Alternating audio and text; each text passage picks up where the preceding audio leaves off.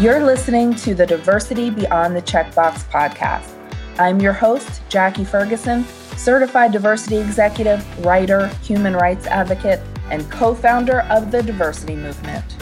On this podcast, I'm talking to trailblazers, game changers, and glass ceiling breakers who share their inspiring stories, lessons learned, and insights on business, inclusion, and personal development.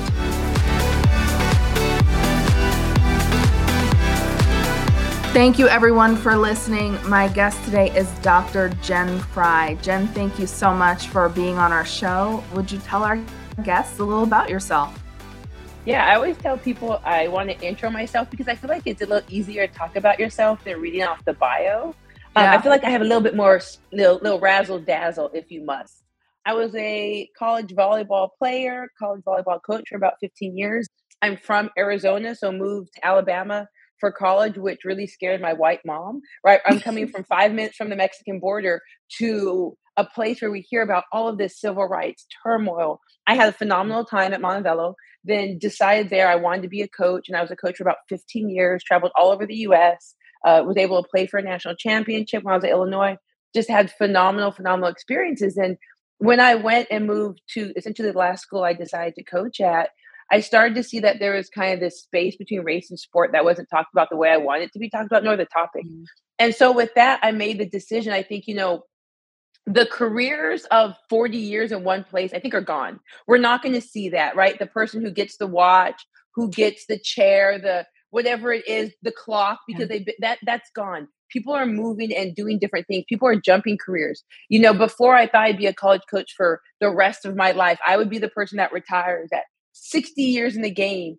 And I decided to make a career switch. And it was one of the best things I could have done. One of the scariest things. I mean, I think that a lot of times we don't talk about how scary it is to make a career switch, right? Yeah. To like jump and be like, this thing I've only known, the people I've only known, the support network I've only known, I am leaving all of that to like parachute out and hope my damn parachute even works. That's right. Not even like get to the job, but the parachute works. And so I was so lucky and had such a phenomenally supportive group of friends and parents and family members. And so I went into this space of talking about DEI and didn't really know what I wanted to do. I just knew it wasn't done the way I wanted it to be done. And so I said I wanted it to be done with nuance, with context, with uncomfortableness, with authenticity. I want to be myself and do it. I don't want to go work for a company and have to do their thing that doesn't fit who I am or talk about the topics the way I want to. So I decided to leave coaching, went and worked at Duke for a few years to kind of figure out what I wanted to do. And it was at that point I decided that I wanted to both get my PhD as well as do my business full time. So I just decided to leave kind of, I guess, my second career of working in academics to then go start my company and get my PhD in geography at the best Big Ten school ever, Michigan State. Love that. And Jen, tell us, was there a specific situation or experience that said, I'm moving out of coaching and into consulting? No, everyone asked me that. It wasn't like this aha moment. It was more of this gradual aspect of starting, because I think as coaches, we don't really check in with ourselves mentally and emotionally. We're seeing that with a lot of the mental health stuff happening around college athletics. Yeah. But I was starting to feel very resentful of coaching. I felt like I was leaving Thursday for a Saturday game and missing 4 days of life and my friends and doing things. And I was starting to feel resentful being there. College coaching is a grind. And with recruiting, if the recruit calls, it doesn't matter where you're at, you need to take that call. Mm-hmm. And so you're in situations where you're out with your friends, your family, you're on vacation, you have to take these calls. And the calls might be an hour, 2 hours if it's a recruit you want. And I felt like I was just missing out on life. And I think also what the situation was, previously, the places I lived in, I didn't really have a life because they were small towns. All that I could do was coach. But when I moved to North Carolina, I now had this friend group and I had people and places I wanted to go. And it was like almost out of touch where people were telling me about the things I could drive to, but I just couldn't go because of my schedule. And so I just was feeling really resentful of coaching. And I also started to learn more about myself, identity, kind of the spaces I maybe want to get into. I'm reading, I'm going to webinars. And I'm starting to think like, this is the thing I want to do. And I didn't know what I didn't know. I'm kind of glad I didn't know what I didn't know because maybe I wouldn't have jumped. But like, I for me, it was like, I'm starting to get resentful of coaching. I love helping people. And maybe it's the time that I help people just in a different way and my vehicle changes. Absolutely. Jen, well, let's take a step back and talk about your experience as a collegiate athlete.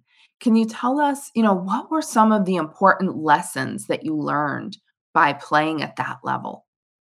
Yeah, I think, one of the things that sticks out to me now in, looking back in hindsight is what it means to be a really good teammate. Mm, I don't think we talk about that enough. mhm. We aren't taught what it means to be a really good teammate and value someone over yourself for a bigger picture. Like, we don't really talk Yeah, about that in the workspace in any spaces. And I that's think that true. there were times I think back in high school, I was the worst teammate. I see some of the videos and I'm like, oh God, 16-year-old Jen was such a bad teammate. Like it just so bad. And then think about in college, wanting to be captain, but not fully holistically understanding what it meant to be a captain, just Yeah. wanting the title. And so I think, one of the things coming out is what does it mean to be a really good teammate and understanding that maybe your role isn't at the front of the line, but it's at the back cheering for people and Mhm, supporting people. I think mhm, about at Illinois, I was a volunteer assistant. I was like the lowest of the low on the totem pole. And the head coach then, who's at Stanford now, Kevin, he was great with me. But also letting me know this is your role within the program. And I mhm. think many times people can't develop to be good teammates because the coaches or whoever it is doesn't tell them the role on the program. And Kevin Hambley was great at being like, this is going to be your role. This is what we expect, but also this is how your role, even though you might not be on the court, is going to help create this amazing culture. And Mm, people aren't really told of how much it can help change a school, change a program. If you're saying on the bench, you're not doing the things you want. And so I think, being a really good teammate, and if you take it to the office setting, what that looks like and the nuances of it, I think was a really beneficial lesson. absolutely. And you're right. There are so many courses that we take in college about learning how to operate in business. But being a good teammate should be one of those classes and something that, is a competency because it's so Mhm. important in accomplishing whatever, the organizational goals are. Sometimes you have to take a back seat, and that's good advice for all of us. Well, Jen, tell us, you coach for a long time. What are some of the things that you enjoyed most about that? And then we'll talk about what you're doing now in consulting. But as a coach, what was exciting about that? What kept you in that industry for so long? I think it was the fact that you got to help people transform themselves from the person they came in at 18 and 19 to this person that's 21, 22. Those years are so critical and the transformation and helping young women figure themselves out at that point. Mhm.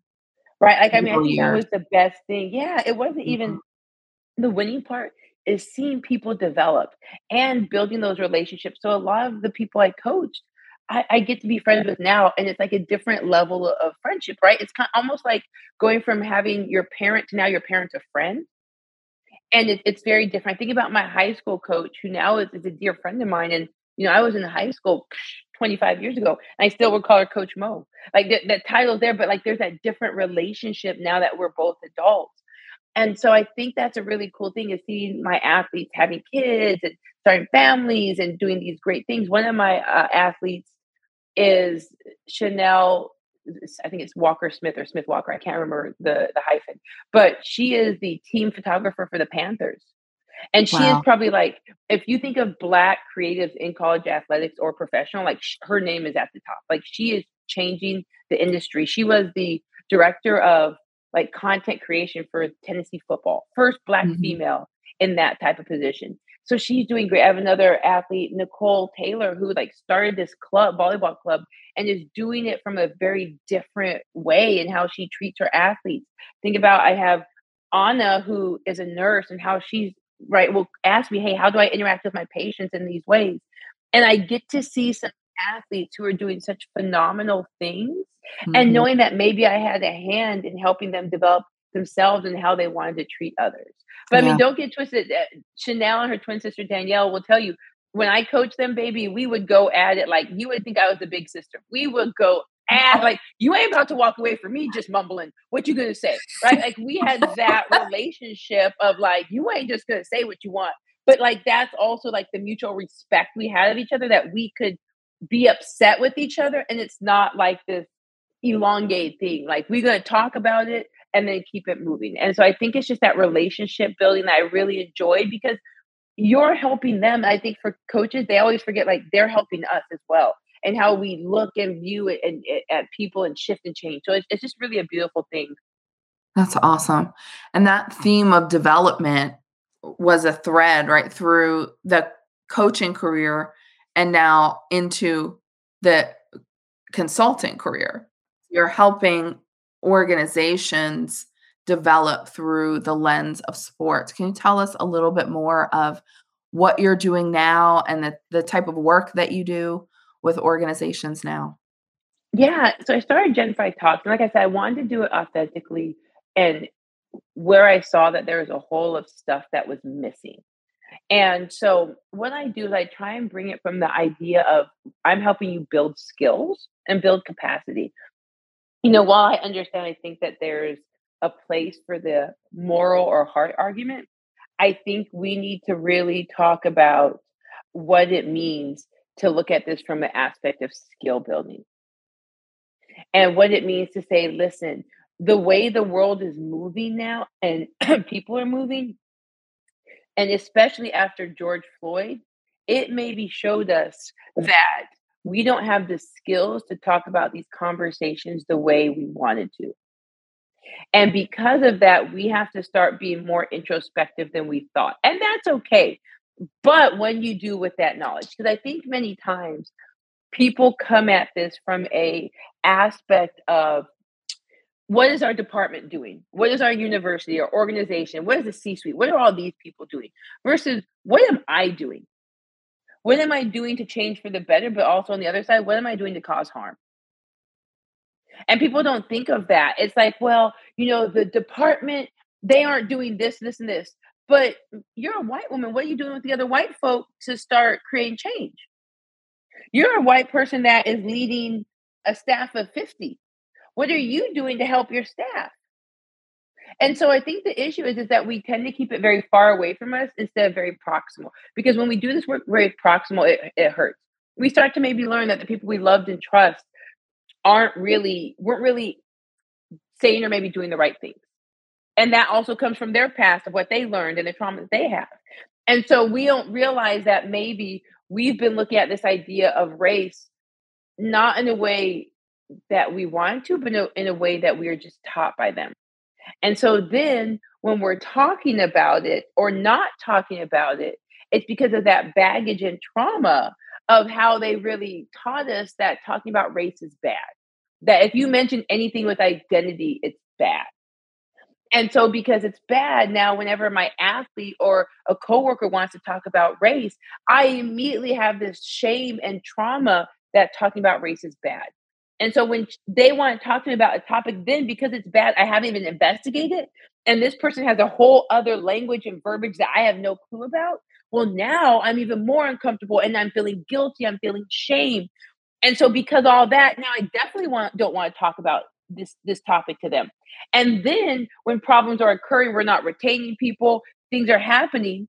I'm not saying it's a race issue because I've never even really talked about that or even thought in a very nuanced and complex way. I'm just going to immediately push back. And then I'm going to say, right, if you want to talk about race, you're the racist, you're a race baiter. Because all it is trying to weaponize words to get me to stop talking about it. Because what I tend to see is like, it's almost like a 1800s duel. Who's going to say the word racist first? Because if I say it first, you can't say it back to me. So what I do is I'm kind of like, okay, I'm hearing race. Well, you're the racist. And so now that I've pulled that trigger, now you're on the defensive of I'm not racist, blah, blah, blah. And now I've been able to take all of the pressure off of me and onto you. And now I'm going at you. Well, why would you do this? Blah, blah, blah. And now I've made it that you feel it versus me having to interrogate why I am so guilty, shameful, uncomfortable when I just mentioned identity. Something that we all can see, right? People will be like, I don't see race. Baby, you see me wearing this purple and pink polka dot top, but you can't see the color of my skin? and That's how exactly right. they've been conditioned to not talk about it, and then to equal anyone who does talk about it as being bad. And that's what That's we see a lot. And so my goal is to help people build skills to pull back their layers, to see mhm. where this starts so that then they can enter into more conversations and do more change. Got it. And then Jen, on that same topic, what are some of the questions people ask or some of the challenges people share with you that they're afraid to speak up about that you help them just navigate through so that they can have those conversations with, a little bit more confidence and a little bit more context to do those conversations right? Very rarely do I do a workshop that doesn't have people sharing with each other. Very, like, very, very rare. Like, I don't even think there's any time I've spoken to anyone that people aren't sharing at least once with each other. That just doesn't happen. Like, I'm not gonna sit up here and talk for an hour and a half. But what my goal is to set kind of mini foundations for people to talk to each other.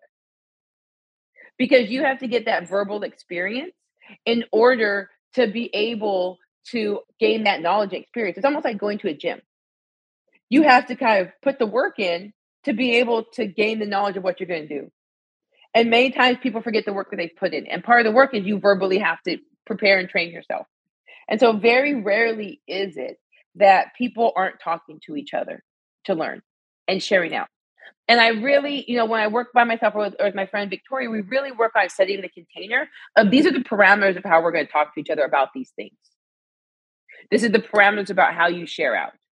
We're not telling you what you can and can't, but what we're saying is that you're not going to be sharing out someone else's personal information because you're uncomfortable with your information. Because that's what we'll tend to see. Is we'll be like, okay, pick one of the prompts and share out. And they'll be like, well, Jackie said this, this, and this. Baby, this ain't Jackie. You're Jen. Right. And then they get upset because I'm like, if Jackie wants to share, Jackie can share, but you're not going to share for Jackie. Mhm. And then they get upset because I'm making them have to share what they did not want to share because their goal is to share someone else's stuff, but to make it look like they're still involved. Mm. And so what I say is, no, you have to share yourself. So which one of these prompts are you talking about? And then you can kind of see them get a little flustered because they weren't prepared for that. Because Yeah. maybe the stuff that they said was actually really vulnerable. They didn't want to share it. Right. And I was thinking that same thing, Jen. Like vulnerability is hard, yeah, right? When you're not practicing it. yeah, And yeah. so it's easier to deflect rather than, Oh, 100%. owning that and really responding from your authentic perspective. And It learning and is. growing and not getting it right all the time is all part of the process, but people have to get comfortable with that. Well, and because you start to realize like people aren't used to being vulnerable. Mhm. And then it also asks you like about their friend set, right? Like if you're not practicing being vulnerable with your friend set, who are you practicing it with? Because I think many times folks aren't used to being vulnerable with anybody. And so now not only am I asking you to be vulnerable, I'm asking you to be vulnerable in front of people that you really don't know. And that's really difficult. And so because of that, they aren't going to talk. They're kind of doing this thing of like, I'm just here so I don't get fined. You know what I mean? Mhm. Like that Yeah. aspect of like, I'm just going to literally talk.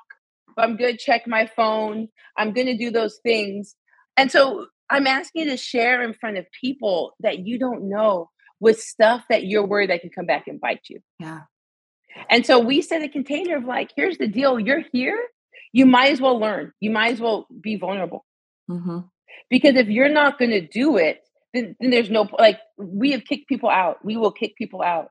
And I always set that precedent. I'm like, here's the deal. You don't have to be here, but you're also not going to mess with the container. Because what happens is that if I see you not sharing, well, then, and you're a person in power, well, I'm not going to do it. Right. Mhm. If I see you, Jackie, and you're my supervisor, and you're just doing this, well, Right. I'm not going to do it. On my phone. Mhm. And that's the thing. I spoke at school, and the first thing I say is coaches and staff will not be overseers. You will not be overseers because what we tend to see in when student athletes have mandatory stuff is the coaches and staff will just sit at the top and watch everyone. And they'll be up there and they'll be up on their phone and they'll just be watching everyone. And I'm like, absolutely not. And I was doing this one recently, and there was this guy up there. I said, you're either in or you're out. That's your only option. You're in or you're out. You don't get to decide that you're going to be up there. So you're in or you're out. And if you're out, that's fine. But you're not going to then sit on the stairs. No, you're in, you're fully in. Yeah. And if I see you're not in, you're going to be asked to leave. And so I tell the coaches, because the coaches will try and like clump themselves in the far corner. This ain't your time, boo. You're in, you are in the middle of the audience. You're talking to student athletes. Mm-hmm. And it's so funny because the kid who was like standing up there who didn't want to be in, afterwards came up and was like, that was amazing. Thank you so much. Mm-hmm. You know, I'm starting this program. How do I do it? And it was just funny. But like, once people get in, they enjoy it. I make it, it's like enjoyably uncomfortable, as weird as it is to say.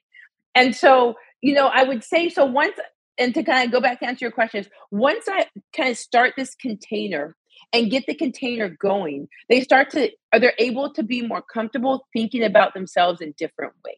Mm-hmm. And because of that, the questions that, you know, one of the prompts I have is, what's the hardest thing about learning information that goes completely against friends, family, parents, caretakers, K through 12 teachers? Like, what's the hardest thing? Because we don't think about that. When you learn something new, you don't think about, I have this new information that goes against what my grandpa says.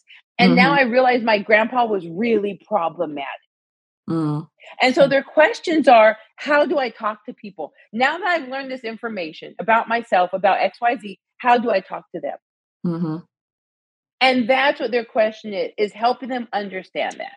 And understand that it's, like I always say, it's simple, but it's not easy. Yeah. It is simple to run 100 meters. It's not easy to win a championship. It's simple. Get out there, you run, but it's not easy. And so this is a thing in theoretical is very simple. But it is not easy. Right. Because you're thinking about, just as you said, Jen, you know, all of the things that you've been taught over the years, and now you're getting this information, and how do you process this new information when it contradicts what you grew up believing and thinking, right? So and you have to go back to that house. Yes. You have to go back to that house and hear your parents, hear your uncle say these things. And now you guys sit and rectify, do I implode this relationship with people I love? And I'm always like, baby, start a riot. Start a riot. Start that riot. Toss that Thanksgiving table. I love that. I love that. Jen, tell us a little about, you know, you've done quite a bit of traveling in your life. Talk a little about some of the places that you've been and what your experience has been as a Black woman navigating other parts of the world. Oh my gosh. So that goes to my PhD is in geography. So I look at the racial experiences of professional Black volleyball players in Europe, and I look at from a place and space analysis of like how we feel in these things that are very opaque and not named, but we can name it. Right, Jackie? Like we can talk about with each other, going into the space and being like, nope, this ain't for us. And it's not like there's a sign. It's not like there's someone being like, get out of here, Black woman. You can just feel it. And so for me, you know, it's this aspect of tying my two loves together, like helping and loving Black women, and then also geography and traveling and seeing the world. And you know, it's been funny because my partner, he didn't have a passport before we got together. And I was like, I will leave you. You will literally be at home and I will be traveling. Like, I just want to let you know. And when he got that, now that he's gotten that passport, you would think he is Carmen Sandiego, right? Where in the world is Carmen Sandiego? Because Daniel tries to travel as much as possible because he's seen what it feels like and what it looks like. And so I'll start off with my favorite places. My favorite place, I think, on earth is probably Cuba. I love Cuba so much. It is just the coolest place. Yeah. The people, the food, it's just, I love Cuba so much. Also love like Southeast Asia. Love that just because it's so different. The people, the food, the culture, it's like, and my sister also owns a resort in Bali. So she lives in Indonesia, half the time. So Sola Villas, if you all want to go to Bali and book my sister Lori, she is phenomenal. She's a crazy human, but she's amazing. So I've always had travel kind of in my blood as well. So I think that, but then I think about when I went to like Turkey, and Turkey also is one of my favorite, like Istanbul. one of my favorite places. But someone also thought I was a prostitute there, and I was in like leggings and a t-shirt. Right. Oh And my so from my research, the Black women had several instances where walking around, going to their apartment, people thought that they were sex workers. Right. So that was a goodness. common thread in Europe. I would also say China was the hardest for me because, like, you have to think about China as a country is like 96% homogeneous. Mm-hmm. And we're not just saying with like maybe like Scandinavian countries where it's like white skin, but people might have blonde hair, black hair. No, it is China is like homogeneous in terms of skin color, hair color, like right, those type of things, like very homogeneous. And they maybe have never been around a Black person. Mm. Depending on what part of China you like, they have maybe seen us on TV, they have never been around. So you go there, and in some ways, like from my experience and other experiences of Black women I know, it's you are just looked at in this wonderment and also scary. I mean, I had this one instance, I was walking and this woman essentially bear hugged me so that she could be in a picture with me for her friend. She grabs me and I'm like, what are you doing? And then I realized that her friends are with the cameras taking pictures of me. Oh my goodness. So like those experiences where it's really, really hard, right, to be in some countries and how you're treated because of this intersect of being a Black woman. And so kind of understanding that context, but like I try and travel as much as possible. That's interesting. Jen, thanks for sharing that. You know, for those of us who haven't been able to travel, especially the past few years, you know, it's interesting to understand the difference in how people are treated or embraced or, you know, it's not great, right, around the world. Jen, I'm interested in your take on some of the notable racial justice situations in sports, and starting, of course, with Colin Kaepernick. What are your thoughts on that situation, how he was treated in that situation? And then we'll get on to some other athletes and coaches as well. Well, I mean, I think it goes back to the aspect that Black people always have to implode their lives to get justice. Because I know you mentioned, we'll talk about Brian Flores. I mean, same thing. These people have to literally implode their lives. Colin Kaepernick, how he was treated, you know, it was almost like, I think the approval rating MLK had when he started was like 33%. And people try and say like people need to be like MLK. MLK was violently hated, obviously because he was assassinated, murdered. He was hated when he was doing the work. He had 33% approval rate, but now he's been whitewashed into this figure that everyone loved during the 60s. No, not at all. And Colin Kaepernick, if you see the ebbs and flows, when he kneeled, it was this hatred. How could you do this, right? But the reality is that when you're protesting inequalities, you can never do it right. He took a knee. He didn't do anything, you know, egregious. He did the quiet protest, but that wasn't good enough, right? Whenever you're protesting, people are always like, you have to do it differently. And what they essentially mean is they move these goalposts so that you're not doing it all, or you're doing it so whitewashed that you're doing the protest in your house with the door shut. That right, like they want everything to be done their way to keep them comfortable. Protest is not meant to be comfortable. Protest is not meant for you to be feeling good. Like protest is hard, it's ugly, but like we're a country literally built on protest. Literally, everything we've done has been through protest. Every single aspect. Nothing for marginalized people has ever been done because of morality. And so, how he was treated, blackballed, all of that stuff. The NFL is 69.7% Black.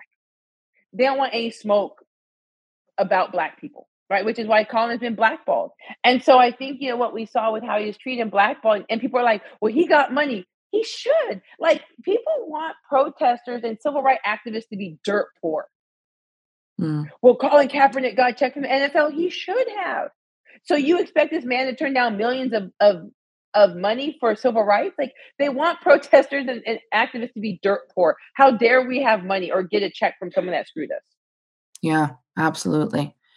And then, Jen, let's talk a little about LeBron James and athletes in general that speak out on politics. And then the response being, you know, shut up and play ball, right? What are your thoughts there? I mean, I think it's this aspect, like we had a TV reality person as a president, but you're telling me as an athlete, I can't talk about politics? I think it's about power and control of saying you're not smart enough this. You need to do your job and just entertain us and not talk about things above you. And that's all it is. I mean, this aspect of shut up and dribble, shut up and entertain us. Because if any of the white athletes say anything, we're seeing people patting on the back, way to speak out. But black athletes are expected to stay controlled, stay entertaining us. And that's what you see with LeBron. Is that Yeah. how dare you use your platform for something bigger? You need to Mhm. just stay, entertain us, do your job, and that's it. Absolutely. And then you mentioned just a moment ago, Brian Flores. What are your Mhm. thoughts on that? I hope he gets a bazillion dollars and rides off in a damn unicorn. I hope Brian Flores, like the most extravagant thing, I want Brian Flores to do. I want, like I said, unicorn. I don't even care, right? Like the Budweiser Clydesdales. Like I want him to ride off into the sunset with all of the That's money. Like awesome. he imploded his career to say what's happened Mhm. to me is wrong and it's been done by other people. This is For what the president decades, of our decades. institution for Mhm. decades, this is what the president of our institution expected me to do. Mhm. This is what the owner, right? Like, so I think that aspect, I appreciate that he did that because again, black people have to implode their career to talk about stuff, for things to happen. And he did that. And I think also the fact that the Steelers were like, bro, come on, we'll bring it. Come on. That was, I think, a great step of Mike Tomlin. That's how you show, right? What we tend to see sometimes is someone gets fired and they're left on an island. Even though everyone knew what they did was right, they're left on the island Mhm. versus Michael, like, babe, come on over here. Mhm. And Mike, I can't hired also someone else. Like that is the biggest show right there, and it's appreciated. And I think that shows like we have to implode, and he did that, and he made sure he did it right after a certain day. It was like, here is this information, Yeah. and so I hope he gets all the money because he had to Yeah. implode his career. He might not be hired again as a head coach, and he won. Like that's the worst part is we see these Right? losing white coaches keep getting hired, and this winning black coach ain't getting a job. Totally agree on that. And then what about Brittany Griner, right? She's in a terrible situation in Russia right now. What are your thoughts on her, how we're handling that as a country?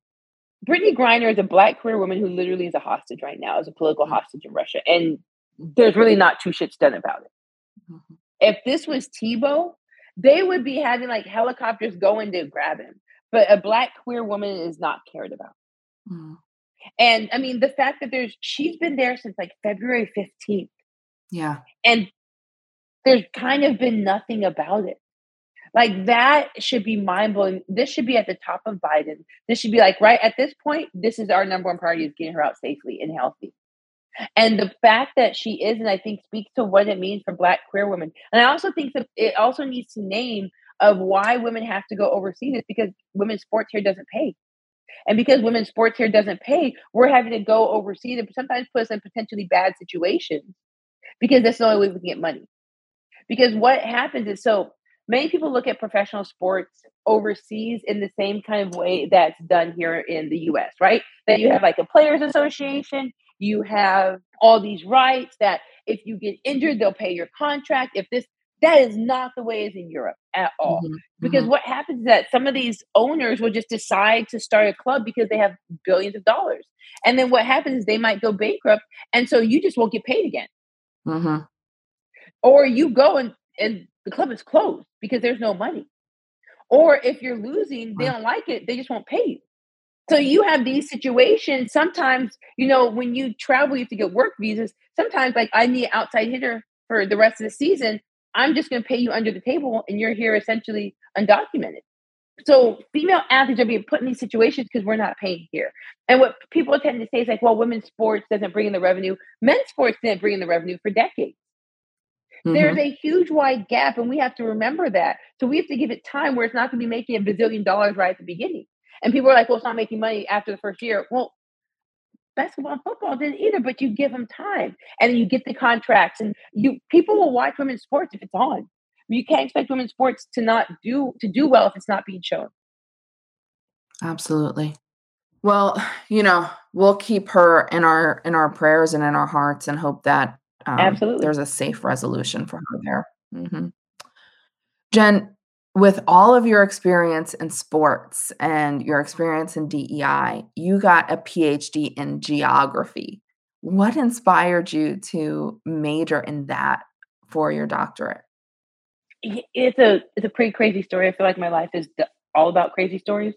So I had gotten my second master's, and I just like to learn. I don't like to really write the papers. I just like to learn. And so I was maybe thinking about a PhD, maybe a third master's. And my friend Danielle was like, "You can't. You need to get a PhD." And I never thought about getting a PhD at all. And so her mom, Danielle's Black, her mom's Black, and her mom got her master's and bachelor's in geography at Michigan State. She's a medical geographer and her PhD in geography at UNC. And she was like, my mom at Michigan State, there's this program called Advancing Geography Through Diversity. You should take a look at it. They're actively recruiting cohorts of Native, Black, and Latinx people because they realize in order to create a pipeline, geography undergrad is so white that you're not going to get the people of color to come from undergrad. You have to start in a different place. So they actively recruit cohorts of Native, Black, and Latinx people to master's and PhD programs and help kind of have some baseline courses to help us out. But I kind of, when I was looking, I applied to like 4 or 5 different schools. And really the thing I liked about geography was that sport geography isn't a big thing right now. And so for me, like it's not, you can't major in anywhere. You can't get a bachelor's, master's, or PhD anywhere. And so for me, it was like, I can kind of change this idea of this discipline and really bring it to athletics more and make it more, weirdly enough, athletic centered, especially like Black and brown centered, especially the way that I talk about this topic. And so it just gave me opportunity to do something really different that maybe other disciplines, while I could do my thing, not how I wanted to do it with this. And so I was able to create a brand new theoretical framework, create a language guide, do some really, really cool things within it because there was so much space. You know, the joke in academics is people are like trying to find these little pieces of difference, right? You know, trying to change this little thing of a discipline, really small area, where mine was a humongous area and I had to narrow it down. Yeah. And so that was the really cool thing about it, was kind of doing the narrowing down myself on what I wanted to pick and chat about and what was most important to me. And so because I have this love of travel and the world, I was like, how can I bring like these two topics together and talk about Black women, especially Black female volleyball players within geography in just a totally different context. Awesome. That's exciting. Well, Jen, as we begin to wrap up our time, tell me, what is the message that you'd like to leave our listeners with today? Man, this work is uncomfortable and hard, and you still got to do it to be. If you want to be a great human, this is the work you have to do. Yeah. You can't leave it to someone else. I read something. It was like, we're tired of thoughts. You can't keep doing the I'm listening and learning. You got to do like I'm listening and action. Because so many, I'm just here to listen. Okay, I need you to do something with the listening. And because some of this stuff is really unpacking themselves, their friends, their families, that's hard. But if you're going to do the work, you have to do that. You have to be willing to say, what about me is allowing people to think that they can say these things around me? Because that's what it is. If people say all the most reckless things around you, it's because you've allowed that to happen. You've set that culture around you. Yeah. And so this stuff is hard. It's uncomfortable. But if you want to be a great human, you're going to have to learn to unpack yourself to get better at seeing the harm you're doing and what things you need to shift to be a disruptor, to be an accomplice, whatever it is. Absolutely. Well, Jen, thank you so much for taking some time with me today. I really enjoyed the conversation and all of the insights that you shared. How can people get in touch with you, Jen? Yeah, my social media, Jen Frey Talks. If any social media you see, put Jen Frey Talks and I'm probably there. My website is jenfreytalks.com.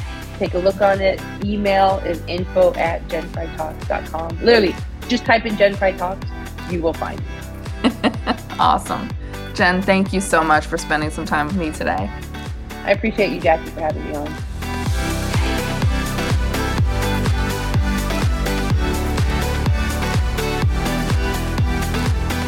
Thanks for joining me for this episode.